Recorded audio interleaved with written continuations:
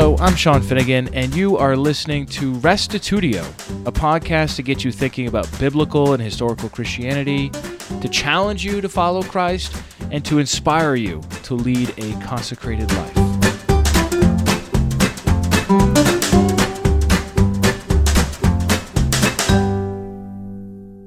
Can you lose your salvation? If God saves someone, will they always persevere? What about people who leave the church? What about folks who, from all external perspectives, seems like they believed, they professed, they were baptized, and then they later walk away? These are important questions, and they are at the heart of this last discussion on Calvinism. Blake affirms that after regeneration, absolutely nothing can separate someone from God's saving love. Jacob, however, denies once saved, always saved, putting forward instead that the warning passages in the Bible make the most sense if someone can actually fall away. Here now is part 6, the last installment of our Calvinism debate, episode 142, Perseverance of the Saints.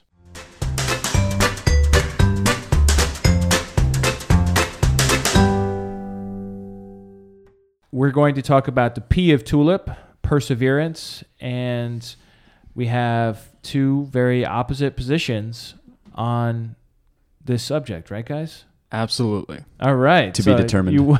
Okay. So even on the question of if you disagree, there's disagreement.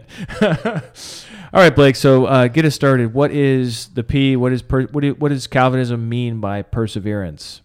Yeah, so when we come to perseverance, obviously this is the end of the acrostic. It's the last piece of the doctrines of grace. And one thing is this doesn't stand in isolation. It's kind of a necessary piece to all of it. Like if you have election, you have efficacious grace. Logically, that implies that salvation is going to be certain for those because it's all about God saving by his power for his glory, those who he wills. In Philippians, Paul says, "He who has begun a good work in you will perfect it to the end." That's Philippians 1:6. The promise of God is that he's going to start this thing in our souls and he intends to finish it. So in Reformed theology or Calvinism, the phrase regarding this perseverance of the saints is basically, if you have it, that is, if you have genuine faith and are in a state of saving grace, you will never lose it. And if you lose it, you never had it. And we can talk about that in 1 John. Those who went out, 1 John 2:19, those who went out from us were never really with us. And obviously, there are outward appearances of faith. They made an outward profession. But Jesus also says that people can do that and not really possess what they're professing to possess. In Matthew 15:8, he says, "This people honors me with their lips, but their heart is far from me." And then in the Sermon on the Mount, Jesus does that warning about, "Lord, Lord, didn't we do this in your name? Didn't we do that in your name?" And he will send them away saying, "Depart from me, you workers of iniquity, I never knew you." And I like this quote from Ligonier.org. It says, "He will not say, I knew you for a season, and then you went sour and betrayed me. No, you were never a part of my invisible church." So that's kind of the intro to it, is that it's the conclusion of this concept. God saves us from his wrath, for himself, for his glory. He will draw us effectually to himself, and we will persevere, but we're not going to persevere because of our great ability to do so. It's because he's going to preserve his people. So I actually prefer the term preservation of the saints, but we'll just use perseverance. I think preservation sounds clearer to me, as far as what you just articulated there. Jacob, what's your point of view on this? So I think Blake would agree with me on this, in that we're not just talking about if you sin a few times, you might lose your salvation. You're in danger of that. But the question is, can a person apostatize from the faith? Can they be a believer and then for whatever reason walk away or fall from the faith so that they're in a state of non-salvation? And I would argue that the Bible is very clear on this, and it gives very clear warnings that when it's my time to share, I'll show. Okay. Blake, I'm curious to ask you about the system. This is another system question. Would you say, is it integral to Calvinism to believe in the perseverance, or are there some Calvinists who are like Tulis without the P? Or, I mean, from what you've seen in the different communications you've had with Calvinists, like, what are the options here? Are all necessary? If one piece of the doctrines of grace comes out, you kind of lose the others. So like if you have people that have a total moral inability to choose God apart from his grace, God unconditionally chooses a limited number to atone, and he irresistibly calls them.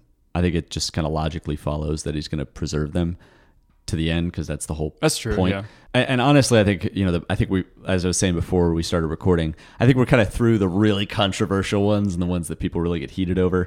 And there's another concept that we can get into a little bit later, which is more of an Arminian attempt to maintain this idea of assurance of salvation, of once saved, always saved, or eternal security theology, which is basically like you make a profession of faith, you believe in Christ, and then, you can never lose it no matter what you do.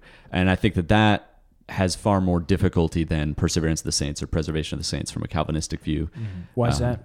Because in the Arminian view, your ultimate salvation is contingent upon your response and your sticking through it. Where from the Calvinistic view, this is a monergistic or God working process, and he's going to work it out in you. That doesn't mean that there isn't fruit of that. I mean, I think obviously there's fruit. If you have faith, you're going to have fruit, and if you don't have faith, you don't have fruit. So that's kind of a quick check there. But I think preservation to me is far more biblical than eternal security, because I think while there are difficult texts, and I hope we get into some of those today, for me, the overwhelming evidence is actually opposite of what you said. I think the overwhelming evidence is that God will preserve his chosen ones to the end.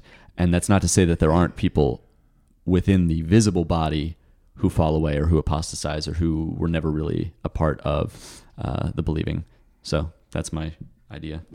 You would probably agree with that, right? I agree that my salvation, your salvation, those who are in Christ, nothing can take that from me. Nothing can take that from the believer. Romans 8, John 10, 28 and 29.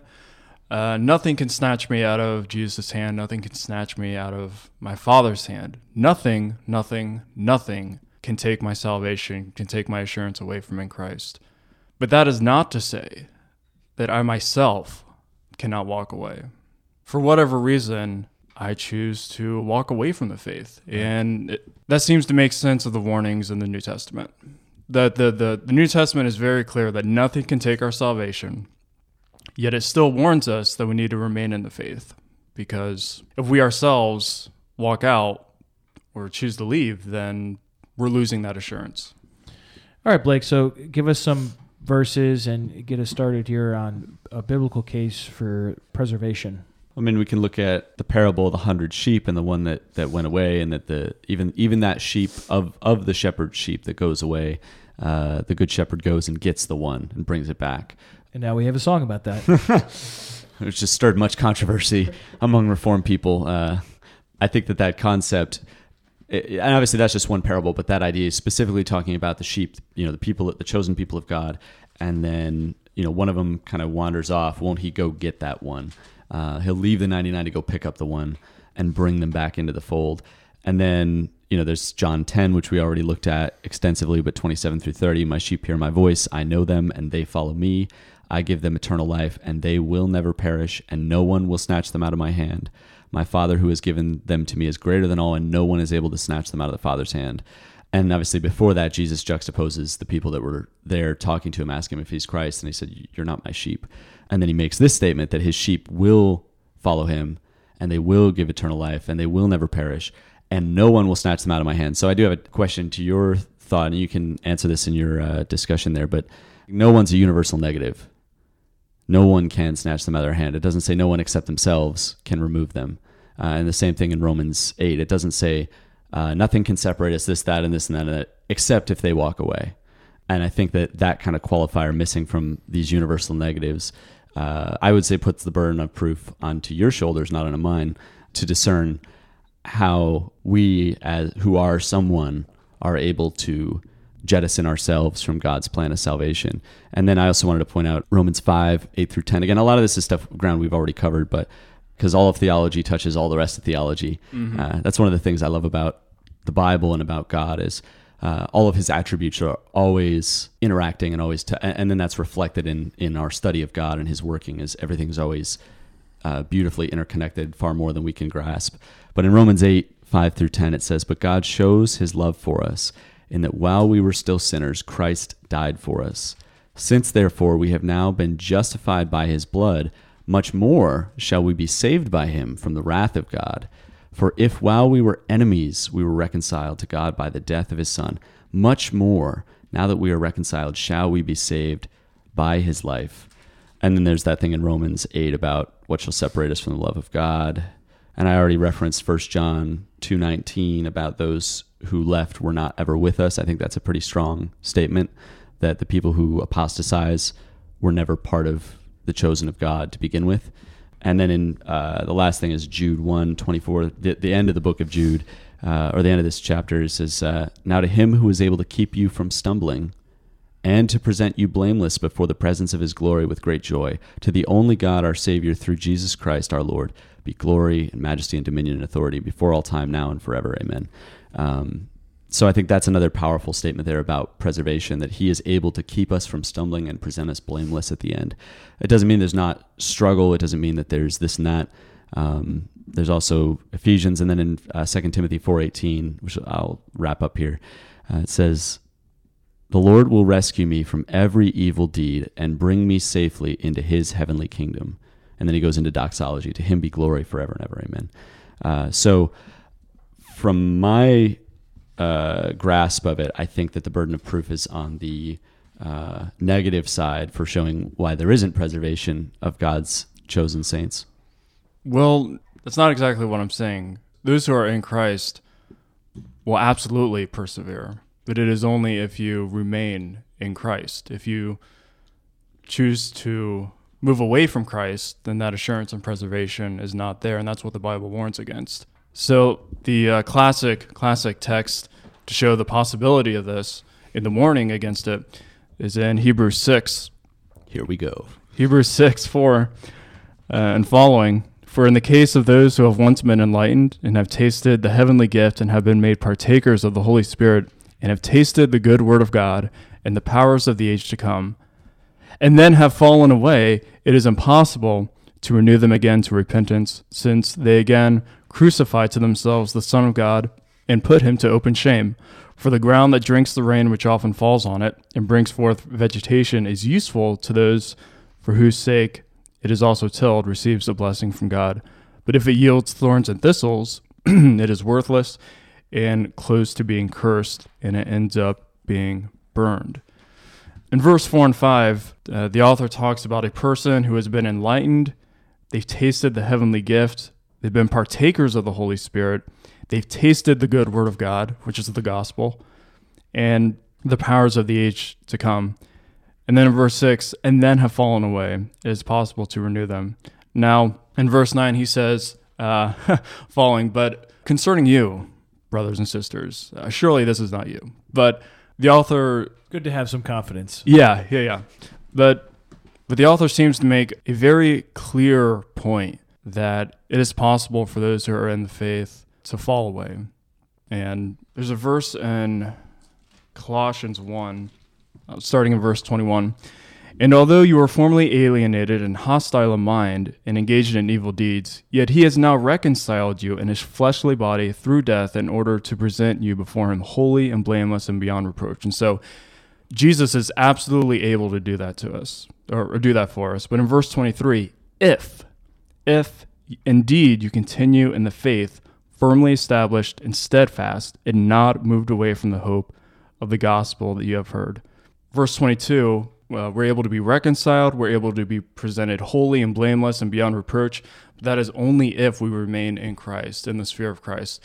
And Hebrews 6 seems to indicate that there's a possibility of us falling away from that. And so, we are able to be preserved, but only in Christ. It's possible for us to fall away. Blake, would you like to respond? Oh, yeah. Been waiting for Hebrews 6 this whole series. Two things. One, I think the author's taking the most extreme position he can to emphasize the importance of obedience and faith. Faith is the evidence of things hoped for, this of things not seen. We also see that the fruit of faith, we talk about the fruit of the Spirit versus the fruit of the flesh. So part of it is like proving your salvation, like making your calling and election sure, not that you're the one who's causing it to do that by your actions, but that your actions are an external evidence of the internal change. So in the case of these people who believed, who have been once enlightened and have tasted the heavenly gift and have shared in the Holy Spirit and have tasted the goodness of the Word of God and the powers of the age to come and have fallen away, again, this comes back to that distinction between the visible and the invisible church. There are people visibly in the church who attend Sunday service, who have been baptized, who participate in communion, who partake of that heavenly gift. The gifts of the Spirit have benefited them.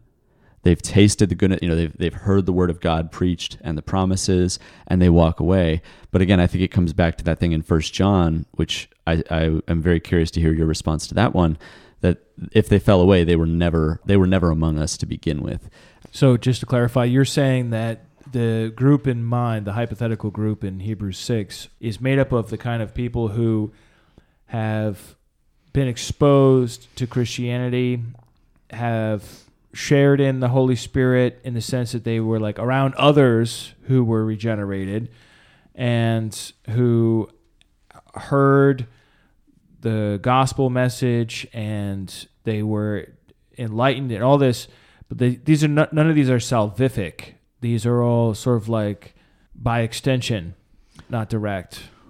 And I would also add to that, I think that these are the people that are described when Jesus says, those who say, Lord, Lord, potentially, I mean, and I never knew you, depart from me, you who practice lawlessness. And also in the parable of the sower, there's only one out of the 4 types of ground that produces seed, or that actually grows up. The rest of them are excited. Some of them are excited about it for a moment, and then it gets snatched away from them because they're not the good ground. There's only one type of ground that actually produces fruit. So and lasts. To me, this is just another description of those groups of people. I guess I'll touch on 1 John, then I'll go back to Hebrews 6. Yeah, so definitely I agree with you, Blake. There are some people in the church who are not really of the church. And so when people fall away from the faith, certainly that's part of the reason why. It's because they really never were.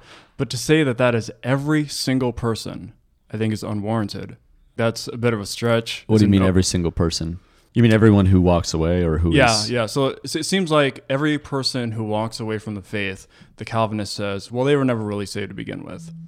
I think that's true for some, but to say that is true of all, I think is that unwarranted. Well, I think it has to be true of all, right? I mean, in order for preservation to be a doctrine, people have to experience preservation. Right. Well, yeah, okay. So, well, I mean, like, there are people who believe for a short time and then fall away.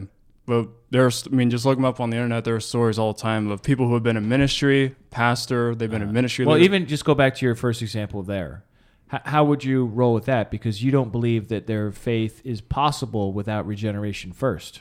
Doesn't mean they can't make a profession of faith and have emotional experiences and have a intellectual assent to the knowledge. I mean, we see people rejecting the faith after being Christians for however many years because of some, and I don't mean to trivialize that. I don't want to trivialize the loss of souls because I think that is a tragic thing.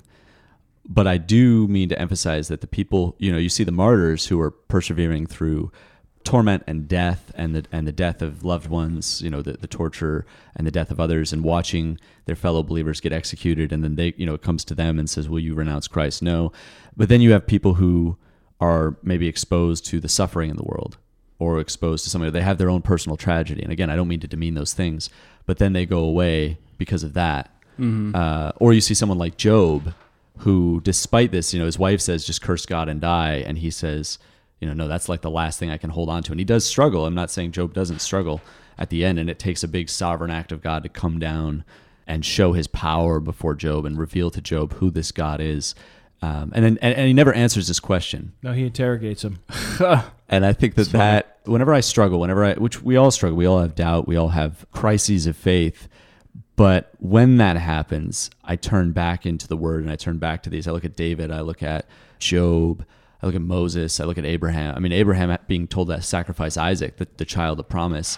I can't imagine, the Bible is very brief in describing the next morning he got up, but I can't imagine the anguish that he must have experienced in the midst of that and the turmoil of coming to grips with this command that God had given him. So that to say, if you're walking away from the faith, you didn't have it, because how could you walk away from the one who bought you from your state of depravity, from your sin, from your vileness, and saved you from wrath that you rightfully deserved because of your own actions? So how do you classify, going back to the question I asked, how do you classify or how would you label that apparent faith that someone displays? Maybe they thorny ground, stony ground. I mean, I think, but it's not. That person is not regenerated, right? And I don't think that people who hear the gospel and have this great burst of excitement for it and then fall away, I don't think they are regenerate, because I think if you're regenerate, you'll be preserved, because we're sealed by the Spirit. So to me, it's so someone saying they have faith doesn't mean that they actually have faith. Right. Oh yeah, absolutely. Yeah. Yeah. And even doing signs and wonders and miracles, as we see with Jesus' statement about, Lord, Lord, didn't we do this in your name? And that, we did miracles, we cast out demons. Even that's not an evidence. Or like the Pharisees who knew the law but missed the Messiah. So I think all of those things they're useful, but they aren't the determinant factors of whether you're saved or not. Before I forget what I'm going to say, I want to respond to Hebrews 6. So, Blake, if I understand you correctly, you're saying that the people described in verse 4, or the person or people described in verse 4 and 5, are people who are on the fringe. They've seen the gospel, they've heard it, they've maybe been around Christians. I think they've probably been, he talks about like they've partaken of the heavenly, I think they've probably been baptized and taken communion and been involved in the sacraments of the church, and they've been involved. I don't think this is just describing people that hear the gospel on the street. It may be, but I think it's more specific than that. And the warning is... But ultimately, like, they're not saved. Like they're not... So then why does it say in verse 6, and then have fallen away, it is impossible to renew them again to repentance, as if they had already been there and to begin with, but then they fall away. Like, if they were never there to begin with, then there's nothing to renew them to. That's a fair question, and I think this text is probably the most difficult text for Calvinists to address. So I'm not going to claim that in 15 minutes or whatever we have left, I'm going to be able to answer all the mysteries of the writing in Hebrews. But I do think if these people were truly regenerate, they wouldn't be in this category. Like we see in 1 John, we see in John chapter 10, you're not my sheep. Like, I think and I keep coming back to the rest of what I see in Scripture. This is one section. It's a difficult section. I don't mean to diminish that or to brush it off. But I think in the broader context, what we're dealing with is people that are participating in church, that are apparently, they have an external view of salvation. They seem saved, and they've probably made repentant. They probably said, I repent of my sins and this and that and this whole thing. But because they're one of these other grounds, they're not the good ground that is preserved to the end. So, that's kind of a simple answer to it, but that's... Okay, that's fine, yeah. I'd like to move to Romans 11, if I could. Hebrews 6 is really important, but if a belief is based off only one passage in Scripture, then... Right. You don't want to stick there. You want to see how the whole of Scripture speaks to it. And I think the whole Bible, the Old Testament, the New Testament, individual people, passages speak about falling away from the faith. Romans 11 has something to say with that. In Romans 11:17, Paul says, "But if some of the branches were broken off, and you," speaking to Gentiles, being a wild olive, "were grafted in among them and became partaker with them of the rich root of the olive tree, do not be arrogant toward the branches. But if you are arrogant, remember that it is not you who supports the root, but the root supports you. You will say then, branches were broken off so that I might be grafted in." And he says, "Quite right. They were broken off for their unbelief. But you stand by your faith. Do not be conceited, but fear. For if God did not spare the natural branches, he will not spare you either. Behold then the kindness and severity of God. To those who fell, severity, but to you, God's kindness, if you continue in his kindness. Otherwise, you will also be cut off." And so we have this picture of this olive tree that represents God's people. And there are these branches that are not of the tree, the Gentiles being grafted in. And so Gentiles and those who believe in faith are grafted into God's elect people. And he says, there's no reason to be arrogant, because if he broke off the natural branches, certainly he will do that to you if you continue in the faith. Otherwise, you will be cut off. And so, while in Hebrews, maybe you could speculate, well, maybe they were on the fringe there. It seems like in Romans 11 that these people are actually attached to the tree, actually part of God's elect group, but only if they continue in the faith. Otherwise, they will be cut off. So they're attached, and then they're actually cut off. So first of all, I think the big point of this passage to me, in the flow of the book in particular, is because he just finished up before this Romans 9, Romans 10, and Romans 8. And nothing can separate us, yada, yada, yada. And then it's not dependent on human will, but on God who has mercy in Romans 9. And then we come into Romans 10 about the proclamation of the gospel. And now we're getting here this picture of the people of God, and then God is bringing Gentile nations and Gentile people into his chosen. It's not just national Israel anymore. And it's not because the Gentiles are so great. It's his grace. And the warning is, I think it's the same warning that you see in Hebrews 6. Like, it's the same thing of staying faithful, because those who stay faithful are the elect. Will be preserved. They are faithful because they're preserved, is my grasp of it. Like, they're faithful because it's God who has mercy and this and that. That's not to say that there aren't people, again, who they're preserved because they continue in the faith. That's why there are all these if statements, like if you continue, if you abide in me, what Jesus says in John 15. So it's like, we will persevere if we continue in the faith. If it was up to my own ability to persevere, I don't think anybody would be saved, because I don't think we have I think we lack the ability. I mean, we see this all through national Israel's history. They cannot keep the law. And then it comes to us, and we're under Christ, and we have we're in a new covenant, and we still fail. Every day we sin. Those if statements are there for a reason. I think they're there because it's the proving of who is, but we're not the agent of our own salvation and preservation. I mean, where's it about the second Adam? Romans 5, 1 Corinthians 15. So here's a question for you off of that, in terms of this preservation idea, in terms of God's preserving power.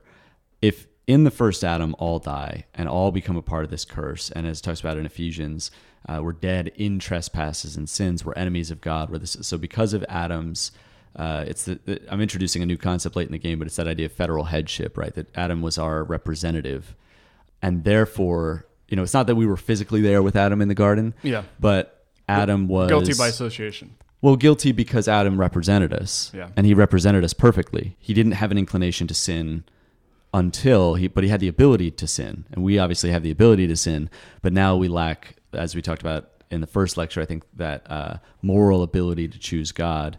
And so then it talks about this second Adam in Christ and how much greater and more superior Christ is. So if by the action of one man all men die, how much more is the power of the second Adam or of Christ over those who are saved?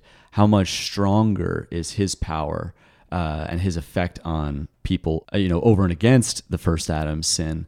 So to me, again, looking in the broad context, looking at that, I think, yes, we do. Like, I'm not suggesting antinomianism, where you sit back and you say, well, I'm saved by grace, so I'm just going to sit back, because Paul warns against that. He says, don't sin more that grace may abound. May it never be. You're missing the point. We're saved unto good works. We're saved to glorify God, but I don't think that we are, in the final analysis, saved because of our ability to persevere, because, again, I don't think anyone has the natural ability to persevere apart from the Spirit of God, and thereby, within the framework of the rest of the system, because it's God who justifies, God who glorifies, and God who saves. It's also God who preserves.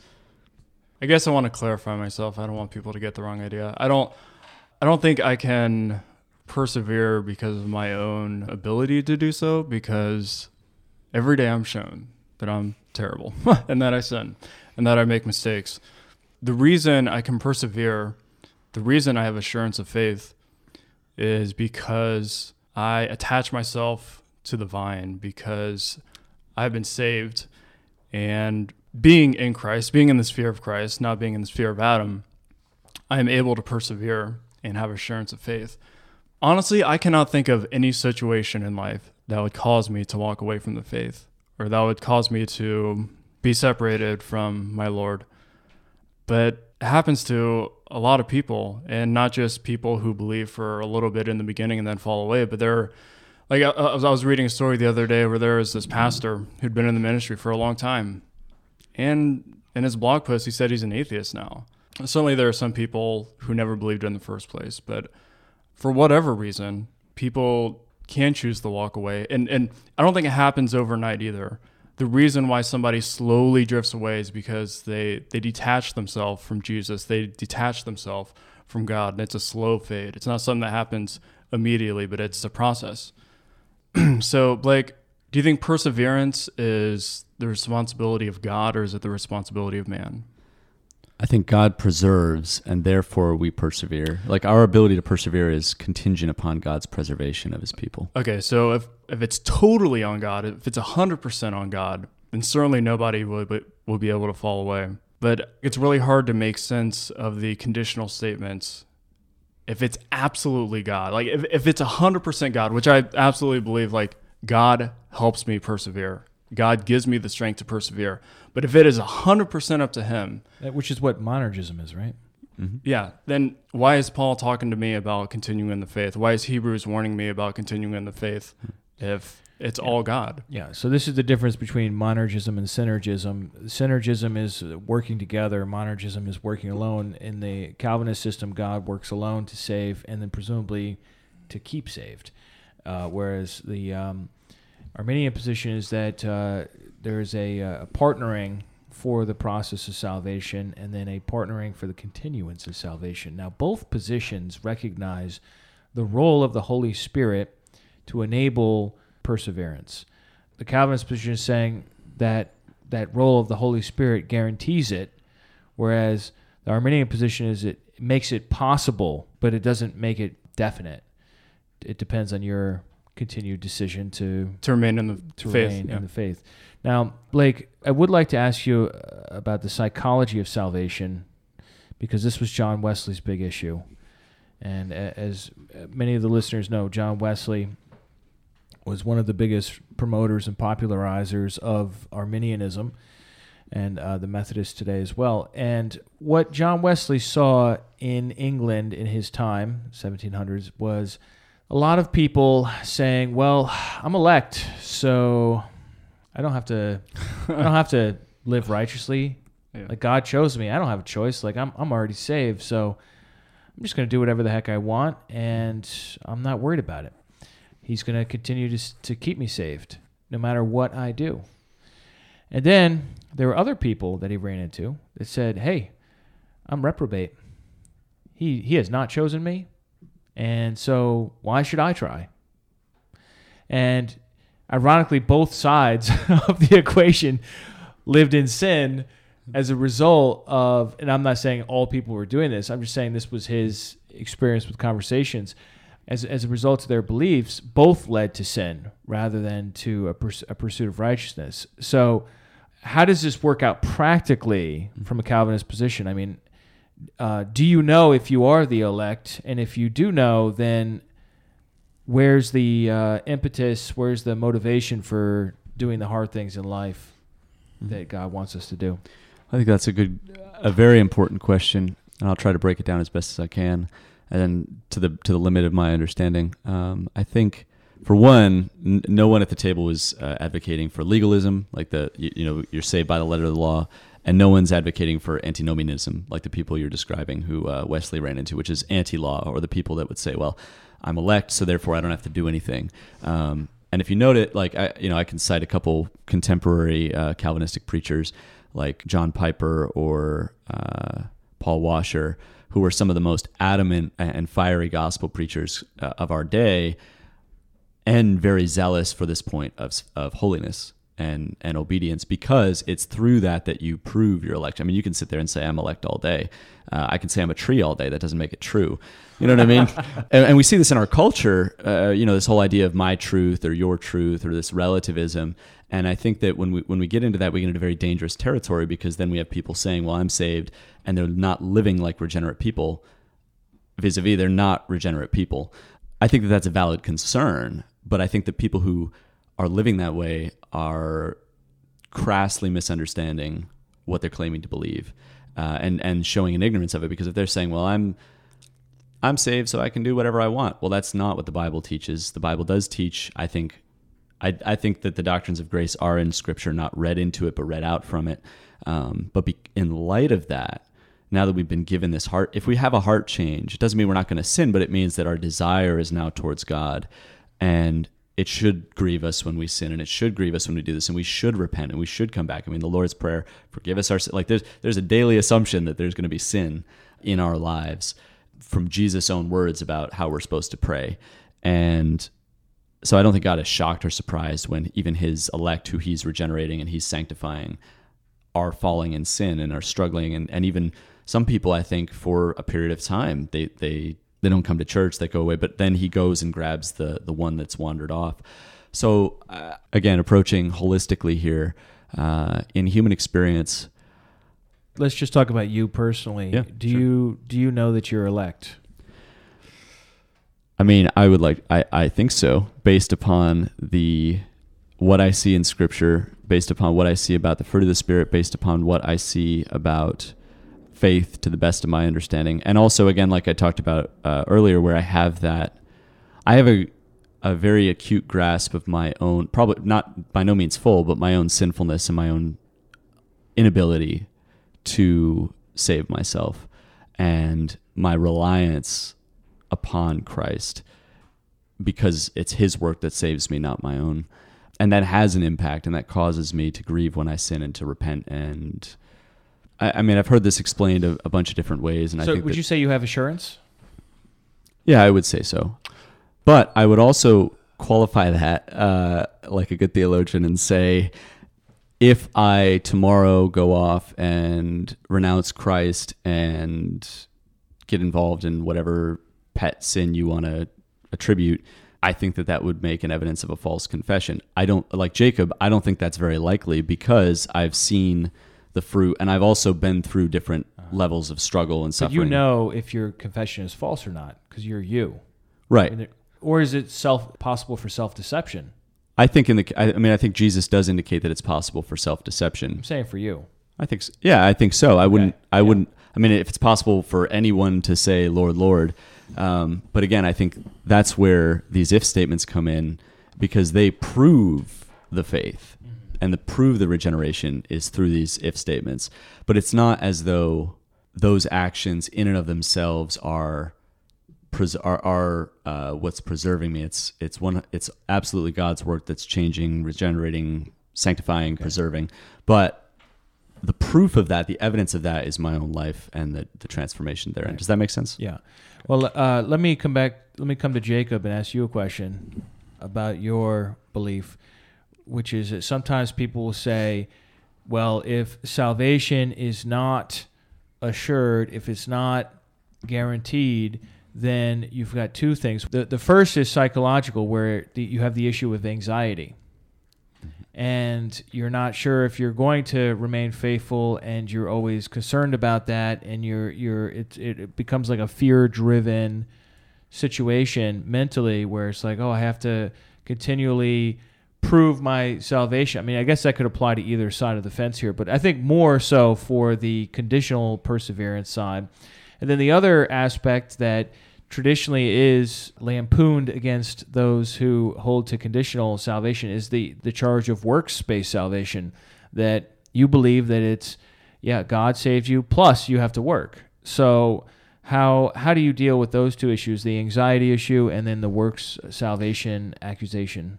Yeah, the psychological issue, not being really sure if you're saved or not. If somebody's asking that question to themselves, they should find a pastor, find a friend who is knowledgeable in the Bible, find somebody who knows and understands the Bible, and go through the New Testament and look at the evidence of the believer. Are they not just one time, but continually practicing repentance? Are they forgiving? Are they hating the things that God hates? Are they loving the things that he loves? Are they? Is the fruit of the Spirit evident in their life? Are they persevering? Have they had a heart change? Do they really believe the gospel? Do they really believe what Jesus has done? Do they believe the story of God and what he has done through Christ? So I think a way to disarm that question is to see what the Bible has to say about the believer and what is the evidence of a believer. And also acknowledging that even when we are in Christ currently, we still sin, we still mess up. But 1 John 1:9 He is faithful and righteous to forgive us of our sins and to cleanse us from our iniquities. So you would say it's more of a pastoral concern where you would try to build somebody's confidence. Yeah. Or get them to self-evaluate and then build their confidence if it is appropriate. Yeah, definitely. Now, what about the works salvation charge, which is bandied about all the time on the Christian radio and on websites? How do you respond to that? Do you believe you can earn your salvation? No, and if your perseverance depends in any measure on you, how is that not you earning it? Well, okay, so no, I don't think I can earn my salvation. I can't do enough works to be saved. The reason why I say it's synergistic, again, it goes back to the conditional statements that Jesus makes in the gospel, that Paul makes in his epistles, that I must continue in the faith. Now, it's not solely upon me. It's not me alone in my own ability, but God has transferred me from the kingdom of darkness to the kingdom of light, and he has brought me to that place. But am I going to choose to stay there? Now, probably for many people, the answer is yes, and they will abide and they will persevere because they want to abide in Christ and God. But for a few people, for whatever reason, and actually, I want to be specific here because I thought, what would like you asked, Blake, what would ever make a person walk away from the faith? If they've really been regenerated, if they've really had a heart change, if they've really experienced God, why in the world would they ever leave? And I've thought about this before because I can think about myself, and that's not something, I can't think of anything that would make me do that, and I'm sure you two would say the same thing. So say you grow up in church your whole life, you're a Bible believer, you're a disciple of Jesus. You graduate high school, you go to college, and you get really challenged with your faith. And a lot of different options are brought up that you haven't thought about before. You're really challenged in how you think. And unfortunately, you think that evidence is more convincing than what the Bible teaches, than the evidence for God and Jesus. And you renounce your faith. There could be that. Back to your point, Sean, no, I don't think it's solely works. It's more like a response that I'm giving to God, that I will persevere with his help and his assistance because I can't do it on my own. All right, so that's all the time we have for today. Blake, you want to just give us a final concluding statement for P here as well as for the entire series? And then Jacob. First, I want to thank both you guys for this riveting and challenging discussion. I think it's very profitable for us as Christians, and my hope is that people listening will then, be able to take from this even more opportunities to dive into Scripture and grasp what you believe and wrestle with these, because these are important topics. And as I said in an earlier podcast, though, ironically, the theology of salvation, soteriology, is not a salvation condition in and of itself. Right. It's not whether you're an Arminian or a Calvinist that saves you, thank God. We don't have to have perfect theology to be saved. And I think in this perseverance aspect, again, I come back to what I've seen in John 6, as we've visited many times, or Romans 5 and Romans 8, or in Ephesians, that he predestined us for adoption to himself, and that in you the word of truth, the gospel of your salvation, and believed in him and were sealed with the promised Holy Spirit, who is the guarantee of our inheritance until we acquire possession of it to the praise of his glory. That's Ephesians 1:13 through 14. And also this statement in Jude about he's able to keep us from stumbling and present us blameless. This thing in 2 Timothy, he will bring me safely into his heavenly kingdom. Here's another Sproul quote, but I really like it because he is that really good teacher, has a very good concise statement. He says, "My confidence in my preservation is not in my ability to persevere. My confidence rests in the power of Christ to sustain me with his grace, and by the power of his intercession, he is going to bring us safely into his kingdom." Now, Blake, if you were going to recommend to somebody one resource, whether a website, a book, or whatever, for somebody who's interested in learning more about Calvinism, what would you say?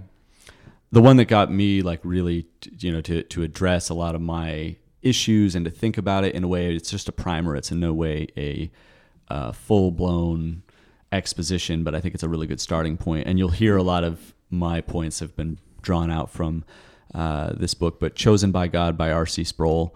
I think especially the audiobook version is extremely gracious. He's very patient. For me, that really broke a lot of the preconceptions I had about Calvinism and Calvinists, and thinking they were these cold, calculating, as one of my friends would call it, armchair theologians, where they just sit back and there's no compassion or practical view.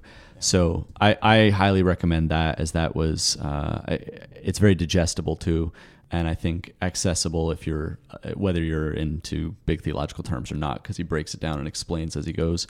And then Jacob, thank you for your participation. What are your final thoughts as far as this whole series has gone, and any resources to recommend? Yeah, so I've really enjoyed this conversation. It's really opened up a aspect of theology that I wasn't really keen on, to be honest, and I'm still figuring it out, honestly. So I've really appreciated the conversation, Blake, and the moderation, Sean. Concerning perseverance, I think the Bible does teach that it's possible to fall away from the faith, and Blake, he's been throwing quotes at me this whole series, and I haven't had one until now. And I was listening to a William Lane Craig video, and he read this from, I don't know if it was a paper or in a blog post, but it's just by this man named Thomas Schreiner. He's a New Testament scholar, and he's a professor at Southern Baptist Theological Seminary. And he says, "If I were not convinced of unconditional election, I would surely be an Arminian. The warning passages are so strong that I can understand why many believers think they can lose their salvation." And so this isn't a minority position. The Calvinists and the Arminian camp are both really big, and there's a lot of great thinkers and theologians on each side.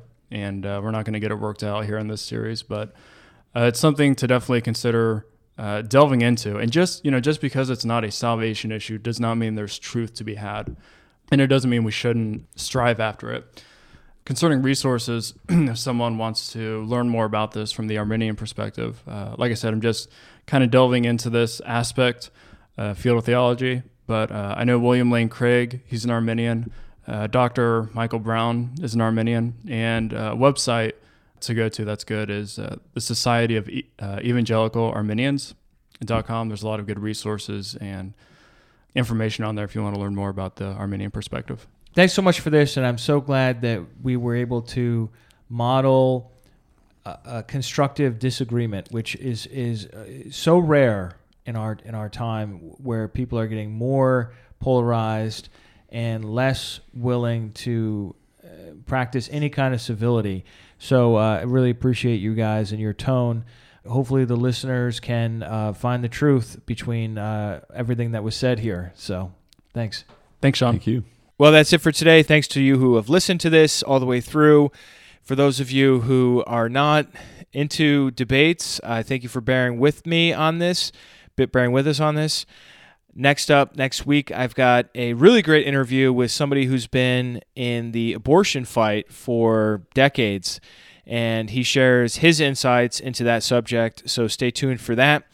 Thanks for tuning in. If you'd like to vote on today's episode, just look for 142, Calvinism versus Arminianism, number 6, Perseverance of the Saints, on restitutio.org, and either drop a comment or vote for what position you think is more biblical and more coherent. Thanks, everyone, and remember, the truth has nothing to fear.